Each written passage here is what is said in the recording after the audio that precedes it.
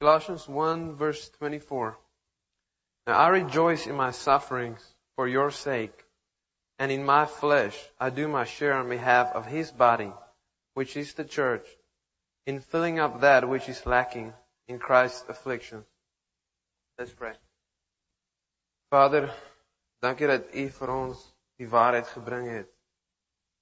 Dankie dat U vir ons 'n deeltjie gewys het van wat dit beteken om hard agter U te volg. Vader, ek is swak. Ons is swak, manne en vroue. Ons het nie die krag in ons nie. Ek vra dat U in U genade vir ons die krag sal gee om die reisies klaar te maak vir U glorie. Wees asseblief met U dienaar Dr. Piper en gee hom die krag wanneer hy U woord aan ons bring. Amen.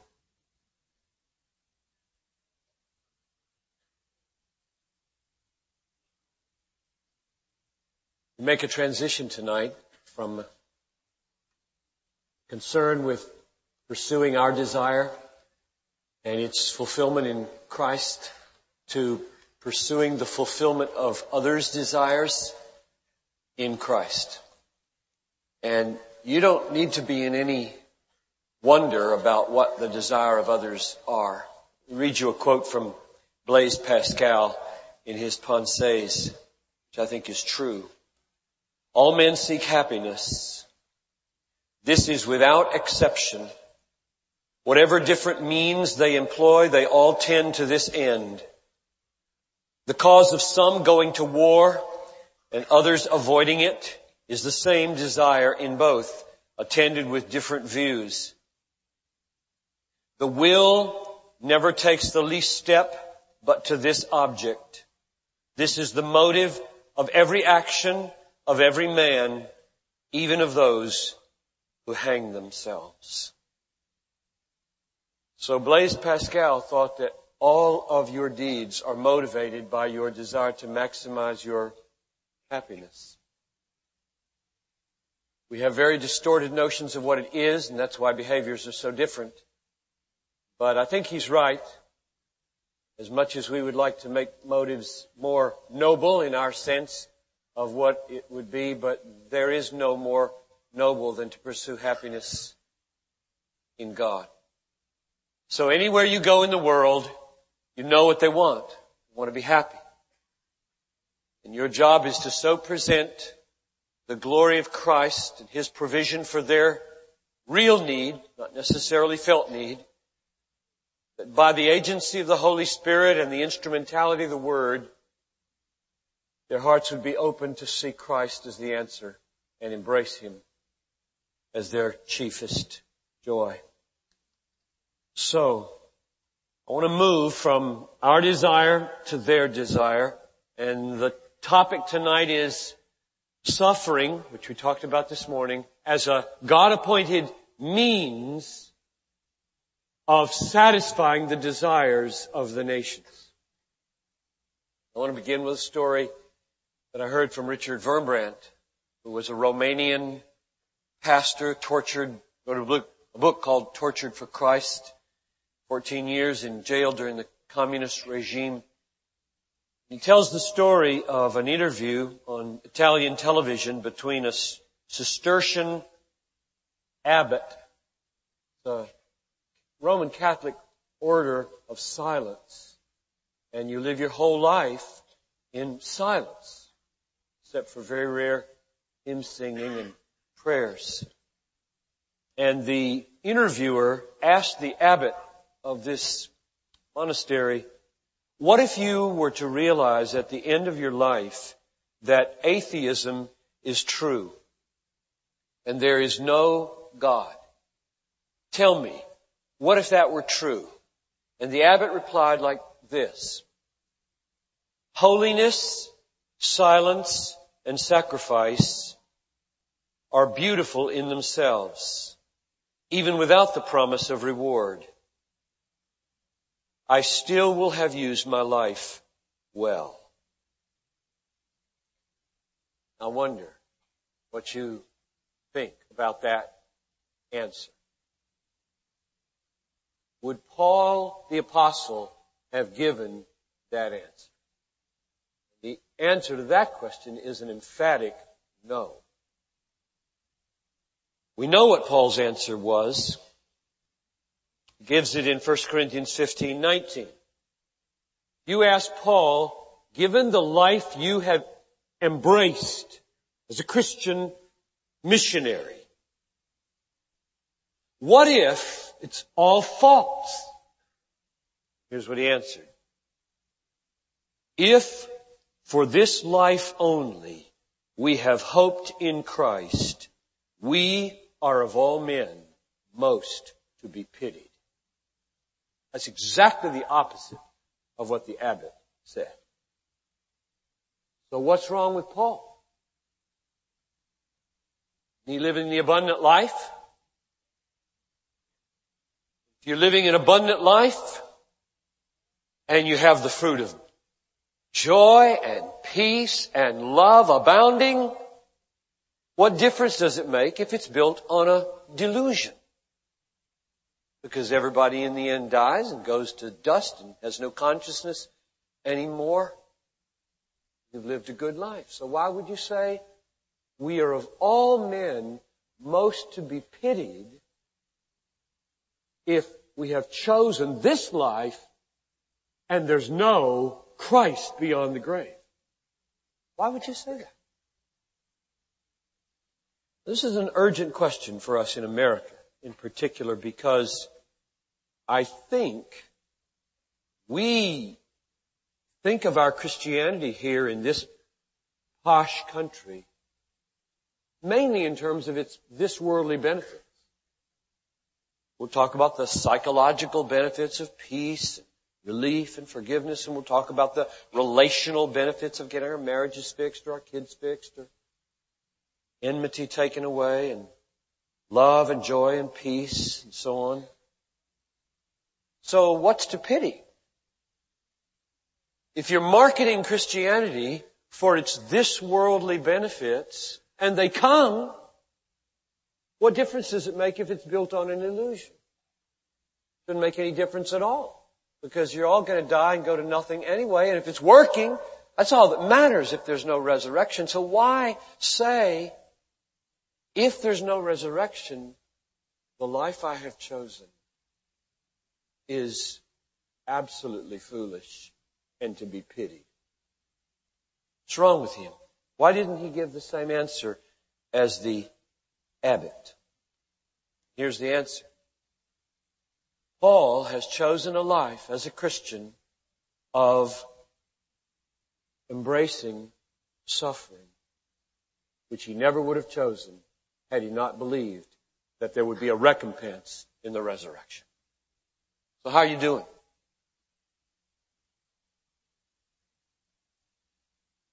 Have you chosen a life that only makes sense if there's a resurrection? Jesus said in Luke 14, when you give a banquet, don't invite your friends and your rich neighbors who can pay you back. Invite the poor, the lame, the blind, because they cannot pay you back. You will be repaid at the resurrection of the just. Now that's a little example of inconvenience on Thanksgiving to have over people who can't speak your language, say. Oh, it's going to be awkward. We won't have as much fun playing Risk. So you don't do it. Wow, that's Christianity, right? Wow.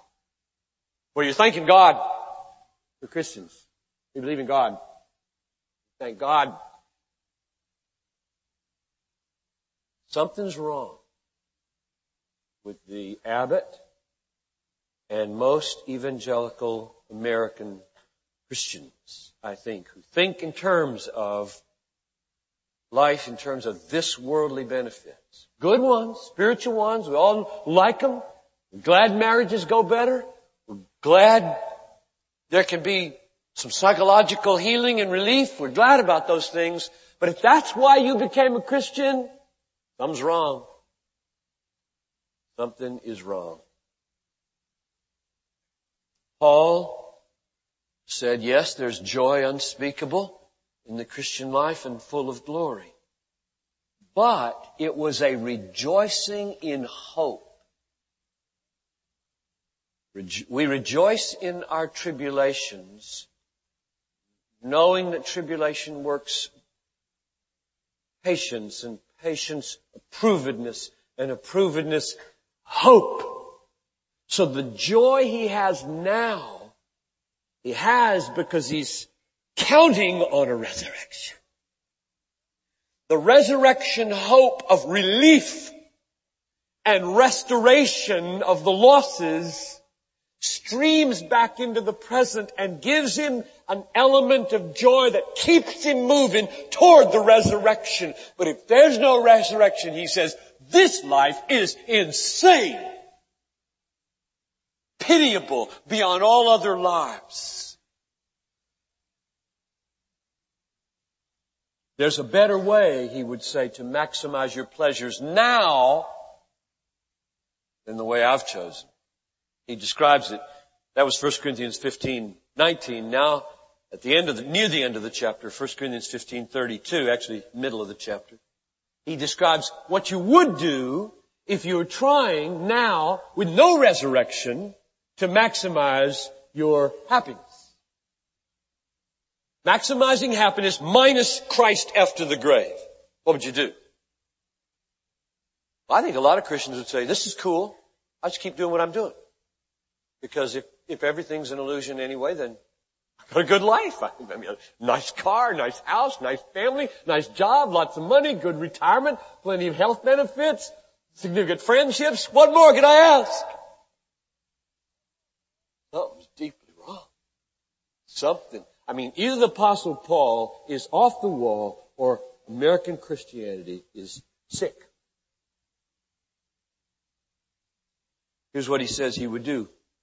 Let's eat, drink, for tomorrow we die. That's in the Bible. Let us eat and drink, for tomorrow we die. Verse 32.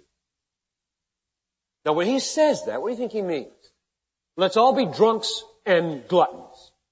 That's what if you want to maximize happiness in this life minus resurrection, let's all get drunk and eat more than we should. And that's not what he means, because he knows that drunks and gluttons are as miserable as anybody else. That's not the way to maximize your happiness. What he means is, live an ordinary life. Eat, drink, get a good job, have a nice family, have lots of insurance, live in a safe neighborhood, drive a nice car, have a good fat retirement plan, have lots of relationships, play lots of games, keep yourself fit by exercising and eating well. That's the way to maximize your happiness minus the resurrection. Here's the way most Christians do it. That's scary or what? I mean, the Bible is out of step with most American religion. Let us eat and drink does not mean let's all be lechers. It means let's be normal, simple, comfortable, ordinary American Christians. Paul didn't choose that. He chose not to maximize his this worldly comforts. He chose to maximize his eternal comforts in Christ, with Him, forever.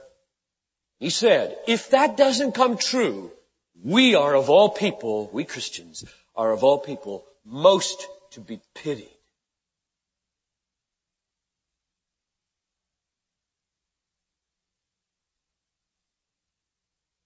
Say Christianity, beautiful and meaningful and heroic. He was very conscious of the choice he was making for pain. Listen to the way he talks. This is now verses 29 to 31. I'm still in 1 Corinthians 15. If the dead are not raised, why am I in peril every hour? See what he's saying? I choose to walk in cities, preach in places, get on boats in weather systems that are all so dangerous, I would be a fool to do this if there's no resurrection to make sure it all turns out all right. So how are your choices? What are your choices? Oh, I get so tired. of hearing missionary candidates say, but is it safe for the children? Is it safe? What has that got to do with it? What would Paul say to that if he were on the committee?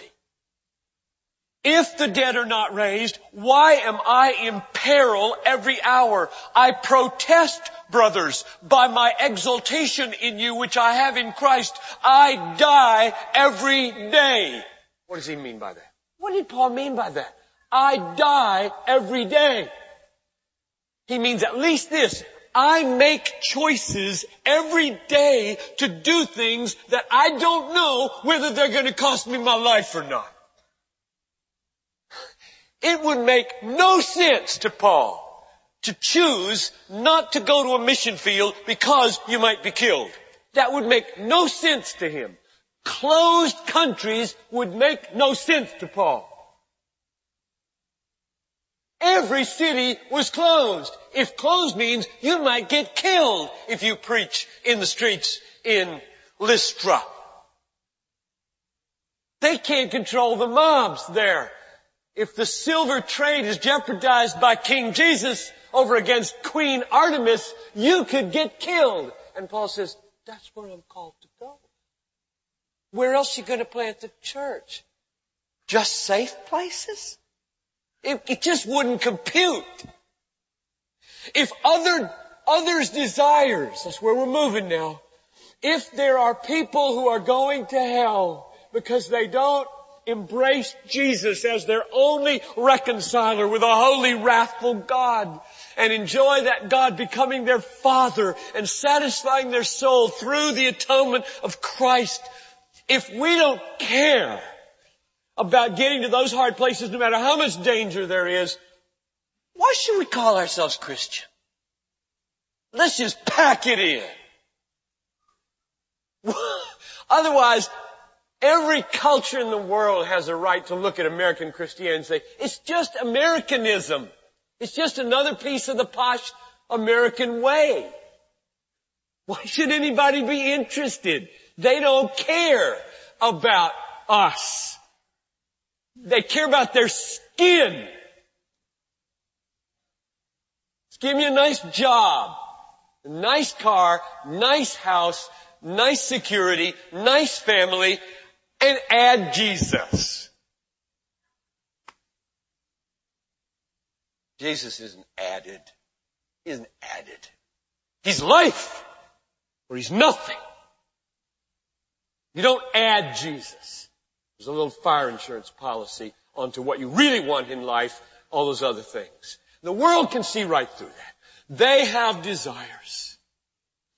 And deepest down, their desires are for God. They don't know that. You know that. And you can show them a Jesus. Why? Here's the question. Why did Paul make these choices? Why did he choose to be in peril every hour? Dangers on the seas, dangers on the highways, dangers from rivers, dangers from cities, dangers from false brethren. That's a quote from 2 Corinthians 11. He lists the litany of his sufferings and his dangers. And you don't have any doubt why this man said, if there's no resurrection, I'm a fool. Why do you do that? The brother read it.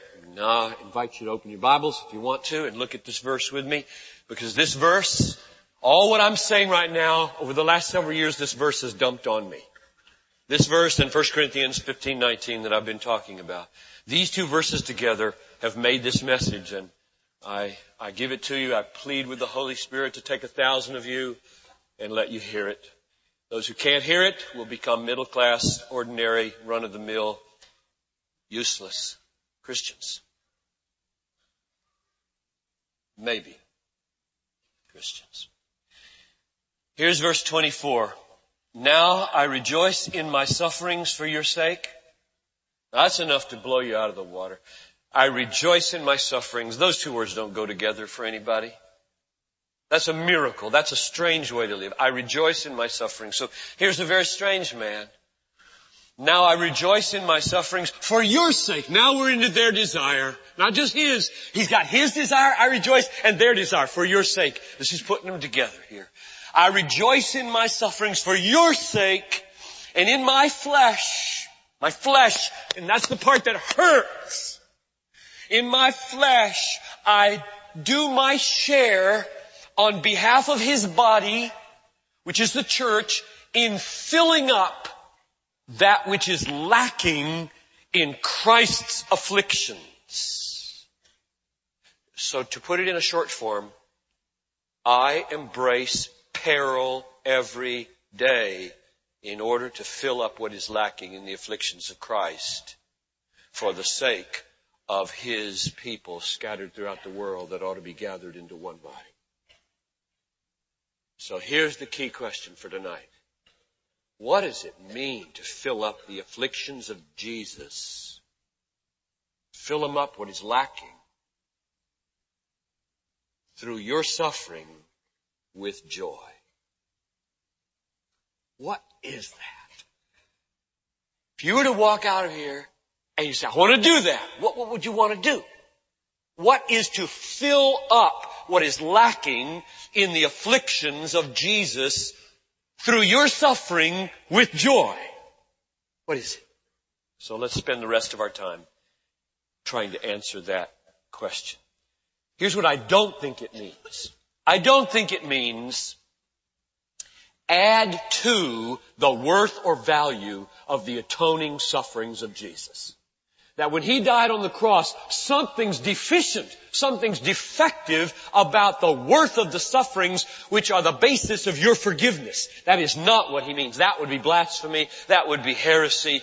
When Jesus said, it is finished, he meant it is perfect.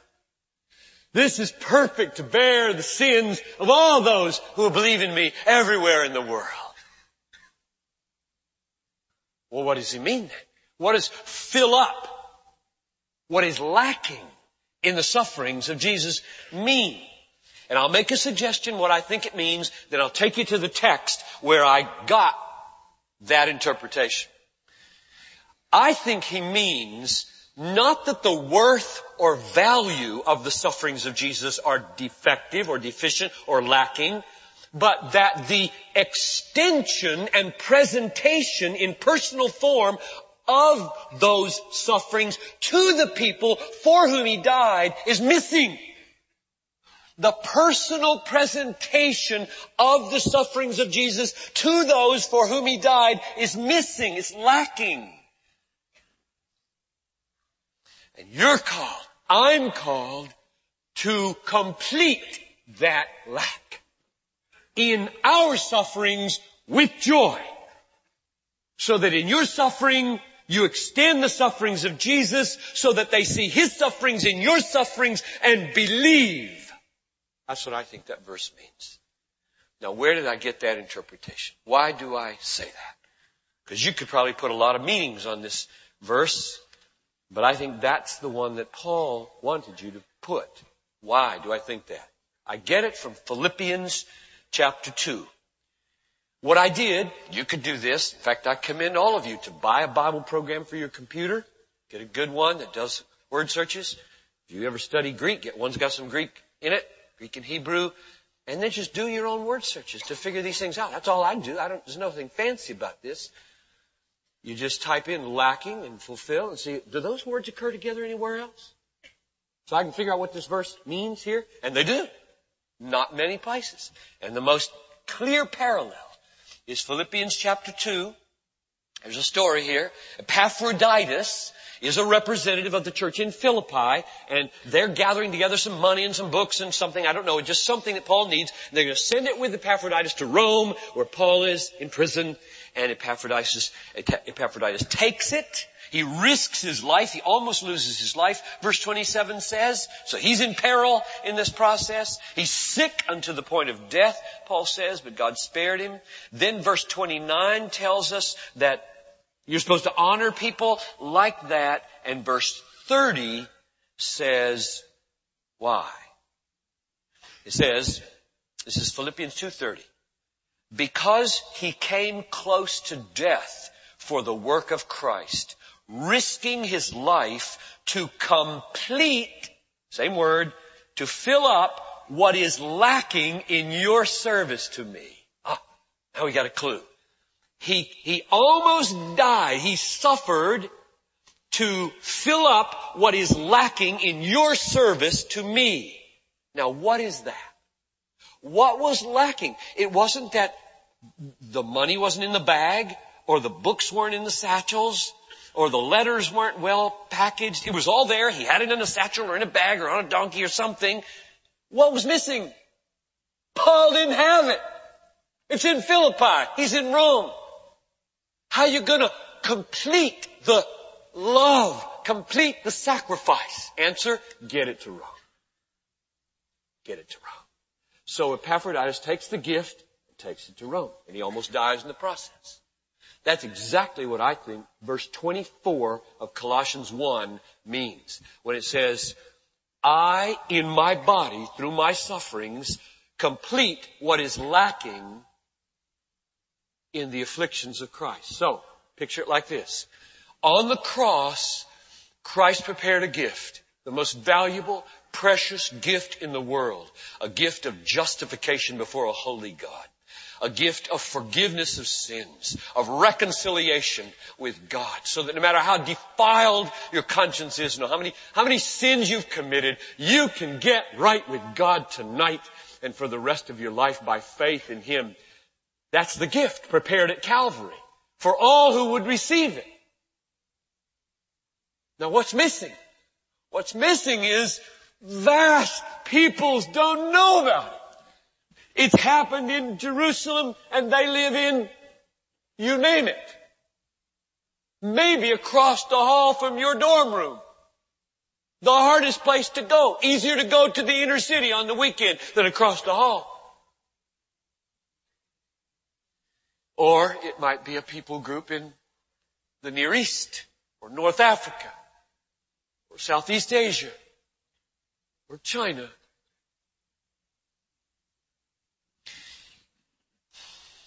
Vincent was a commentator on Philippians 100 years ago, and this is what he wrote to interpret verse 30 of chapter 2.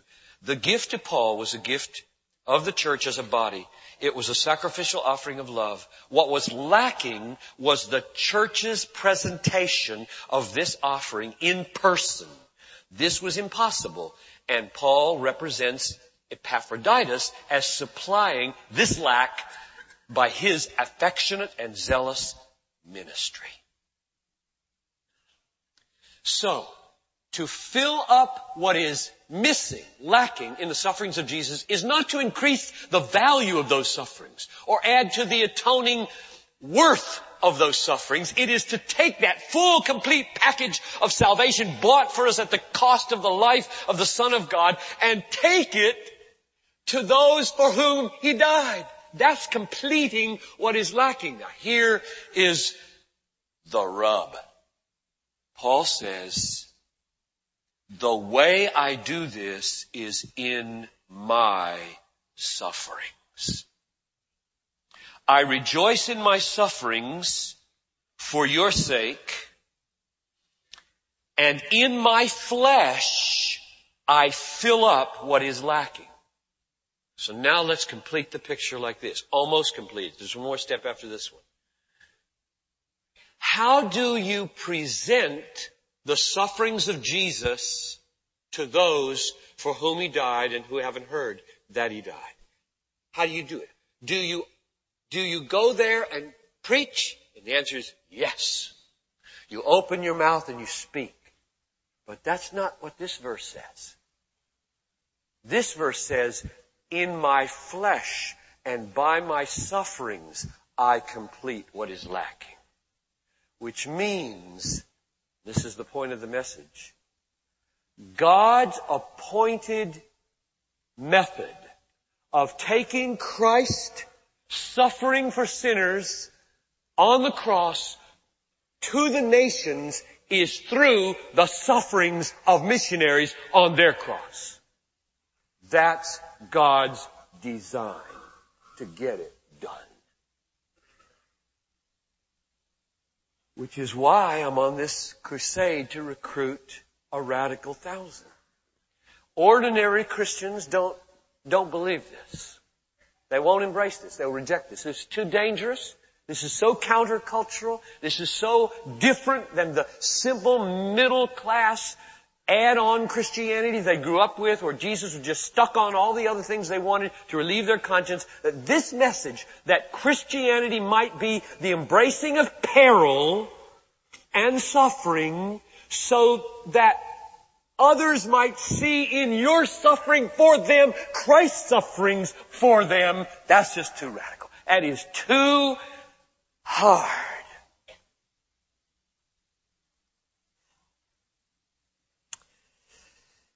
One last step. He says, I rejoice in my sufferings.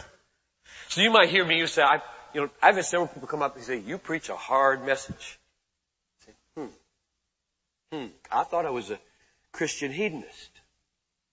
I thought I was here to help everybody maximize their pleasure, which I am. My first message is not compromised by anything I've said so far. I am out to be the happiest man I can be in eternity. I'm not interested in a happiness that's 99%. I want 100%. And I'm not interested in a happiness that only lasts 800 years. Thank you. I am not. I will have 100% and I will have eternity. I'm not interested in your offer. Thank you. Especially not your offer if it only lasts 80 years. So I'm not just a teeny-weeny, run-of-the-mill average hedonist. I'm a radical hedonist. I have it all or nothing.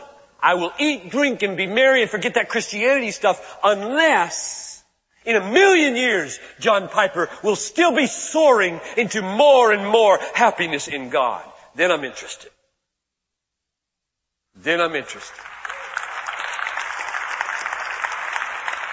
So Paul says here, now I rejoice in my sufferings for your sake. So the Calvary road, you're right. Those of you who said that to me, you're right. The Calvary road is a hard road. But it's not a joyless road. You know, when I was writing the book Desiring God about 15 plus years ago, when I looked for quotes, when I looked for real life examples of this vision of God, that is, this vision of life as maximizing your happiness in Him no matter what, you know where I had to go again and again to get my most juicy quotes? Suffering people. Missionaries. Missionary biographies. That's where I had to go to get the best quotes. It's the people who've suffered most, who have tasted Jesus most sweetly and talk most lavishly about the rewards of suffering. It's amazing. You don't find any juicy quotes from average run-of-the-mill, easygoing, middle-class American Christians. They don't have anything to say except, my team won the game or something like that. I mean, who cares? Sports is one of the biggest hoaxes in America. It's a hoax. Why should there be, tell me this is a parenthesis, sorry all you athletes. Why should there be an entire section of the Minneapolis Star-Tribune called Sport and no section called God? What's wrong? Look, you got to get this straight. All the Foley Roll and the bowls right now is a hoax. It's a money-making hoax. And if you're gonna bracket, if you're gonna sit there and watch these guys play, you need to watch discerningly about what's happening to you and to them and to America. It's artificial war. And I'm going to tell you there's a real war and there are real stories to be told and there are real triumphs to be had. Don't invent artificial ones and spend your whole life trying to create meaning in your life with hoax war. There's a real war to be fought. Spend your life in it. And then you'll have something significant to say when somebody says, what did you do with your days on earth? And what do you do for significance and meaning and joy? And what's your life about? You say, well, I know all the statistics of quarterbacks and whatever.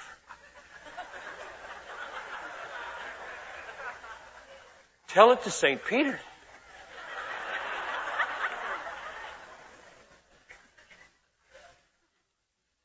So get weaned. Let me close with a couple of stories. I want to just illustrate now what I mean. Just put flesh on it. 2 stories. In fact, if there's time. We should be done right now. So just real quick, maybe one story. 2 stories. All right. When I was working on the green book on Let the Nations Be Glad, that's my missions book, and I hope you go to the bookstore and look at it. Because there's so much I want to say about missions I can't say here. But I was at Trinity Seminary, holed away in a little room to write this thing, and I heard that J. Oswald Sanders, a great missionary statesman, he was 89 years old about 7 years ago, and he's died since. And he, great missionary statesman, and I wanted to go hear him and sneak in the back, and I did, and I listened to this man at 89 talk about how he'd written a book a year since he was 70. Start writing when you're 70 and write 19 books? Wow, what a great way to die. What a great way to spend. It's a lot better than golf in Arizona. Oh, the American dream of retirement's another hoax, folks. Worse than sports even. But don't get me going on retirement. It's a long way off for you, I hope. In fact, I hope you never, ever get there. Not because I hope you all die. Though some of you will, but I hope you just don't believe in it when you get there. The reason airlines give senior citizen discounts is so that you can go to mission fields. Cheap.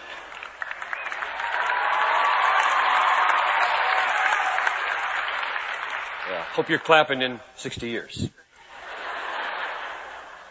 He was 89. He told the story of a evangelist in India, an indigenous missionary, who had become a Christian, simple man, knew the basics of the gospel, loved Jesus, wanted to go back to his hometown where nobody was a Christian, and he went back. He was tired at the end of the day, trekking all this way, and decided that he would not wait until the morning because he was so urgent. And he went in and he gathered some of his old relatives and some of the people around, and he told them the story of the gospel. And they just laughed him to scorn, and he was so discouraged. He went out of the city, lay down under a tree, and fell asleep until just after dusk. And suddenly, he woke up, and it seemed like the whole village was there with the chief men around him, bending over him, and he thought, oh, they could hurt me or something. And the main man said, we've come out to listen to your message again because when we came to look at you, we saw your bleeding feet. And we knew you must be a holy man, that you would care enough to walk all this way and tell us. And now we would like to listen. And many believed. So Oswald Sanders, from first-hand experience, told that story. Now, isn't that a picture of completing in your body the afflictions of Jesus, so that people see Jesus in your sufferings, and the love of Jesus flows through your body and your sufferings and opens them like a flower to the cross that you want to proclaim. If your life is a cross, people will see the cross. And the other story is just like it. Michael Card, the singer, told this story in an article. He was at the Billy Graham itinerant evangelist gathering, not the most recent one, but the one before. And he wrote this story about Joseph, the Maasai warrior. And he talked to this Joseph. In fact, Joseph was introduced to Billy Graham and lifted his shirt to show the lacerations from the barbed wire, which is in this story. And Billy Graham said later he just felt like he should bow down in front of a person like that. And I felt that too. I had a man from Nepal, a little short man, about that high, come to our church one time with a missionary. And he was limping, and the missionary said, this brother has planted 39 churches, and he's had his legs broken for Jesus. And I had the temptation to get down on my knees and reverence such a person. Nobody's ever threatened to break my knees. The story is very simple, like the other one. I'll read it to you. Joseph began going from door to door, telling everyone he met about the cross of Jesus and the salvation it offered, expecting to see their faces light up. To his amazement, the villagers didn't care. They became violent. The men of the village seized him, held him to the ground, and while the women beat him with strands of barbed wire, and he was dragged from the village and left to die alone in the bush. Joseph somehow managed to crawl to a water hole, and there, after days of passing in and out of consciousness, found the strength to get up. He wondered about the hostile reception that he had received and the people he had known all of his life. He decided he must have left something out or told the story of Jesus incorrectly. After rehearsing the message, he went and spoke to them again. Joseph limped into the circle of the huts and began to proclaim Jesus. He died for you so that you might find forgiveness and come to know the living God, he pleaded. Again, he was grabbed by the men of the village and held while the women beat him with reopening wounds that had just begun to heal. Once more, they dragged him unconscious from the village and left him to die. To have survived once was remarkable. To live through a second was a miracle. Again, days later, Joseph awoke in the wilderness, bruised, scarred, determined to go back. He returned to the small village, and this time they attacked him before he had a chance to open his mouth. As they flogged him for the third time, the last time, he again spoke to them of Jesus Christ the Lord. And before he passed out, the last thing he saw was the women who were beating him began to weep. This time he awoke in his own bed. The ones who had so severely beaten him were now trying to save his life and nurse him back to health. And the entire village came to Christ. End of story. End of quote from Virtue Magazine, 1991, page 28, written by Michael Card. Now that's one vivid example, two vivid examples of what I think Paul means in verse 24 of Colossians 1. I rejoice in my sufferings, and in my flesh I fill up what is lacking in the sufferings of Christ. And what is lacking is not the worth of those sufferings, but the presentation of those sufferings to those for whom He died, and particularly in the form of your own peril, your own risk, your own sufferings, and not your own sufferings begrudgingly, but joyfully, that you would be counted worthy, like they said in Acts 5, to suffer shame for the sake of the name, knowing that you are not living your life in vain. Nothing is in vain because there's a resurrection. That's the end of 1 Corinthians 15. I beseech you, therefore, brethren, by the mercies of God, do this. Nothing is in vain. So we take our desire, satisfied in God, and we endure peril to go to the hard places, and through the very hardness of it, by God's design, people see Christ for the kind of love that He really has for them, which isn't a kind of love that only stays in the safe places. It's the kind of love that risks everything to make their desire and your desire one satisfaction in God. Father, I ask that 1,000 here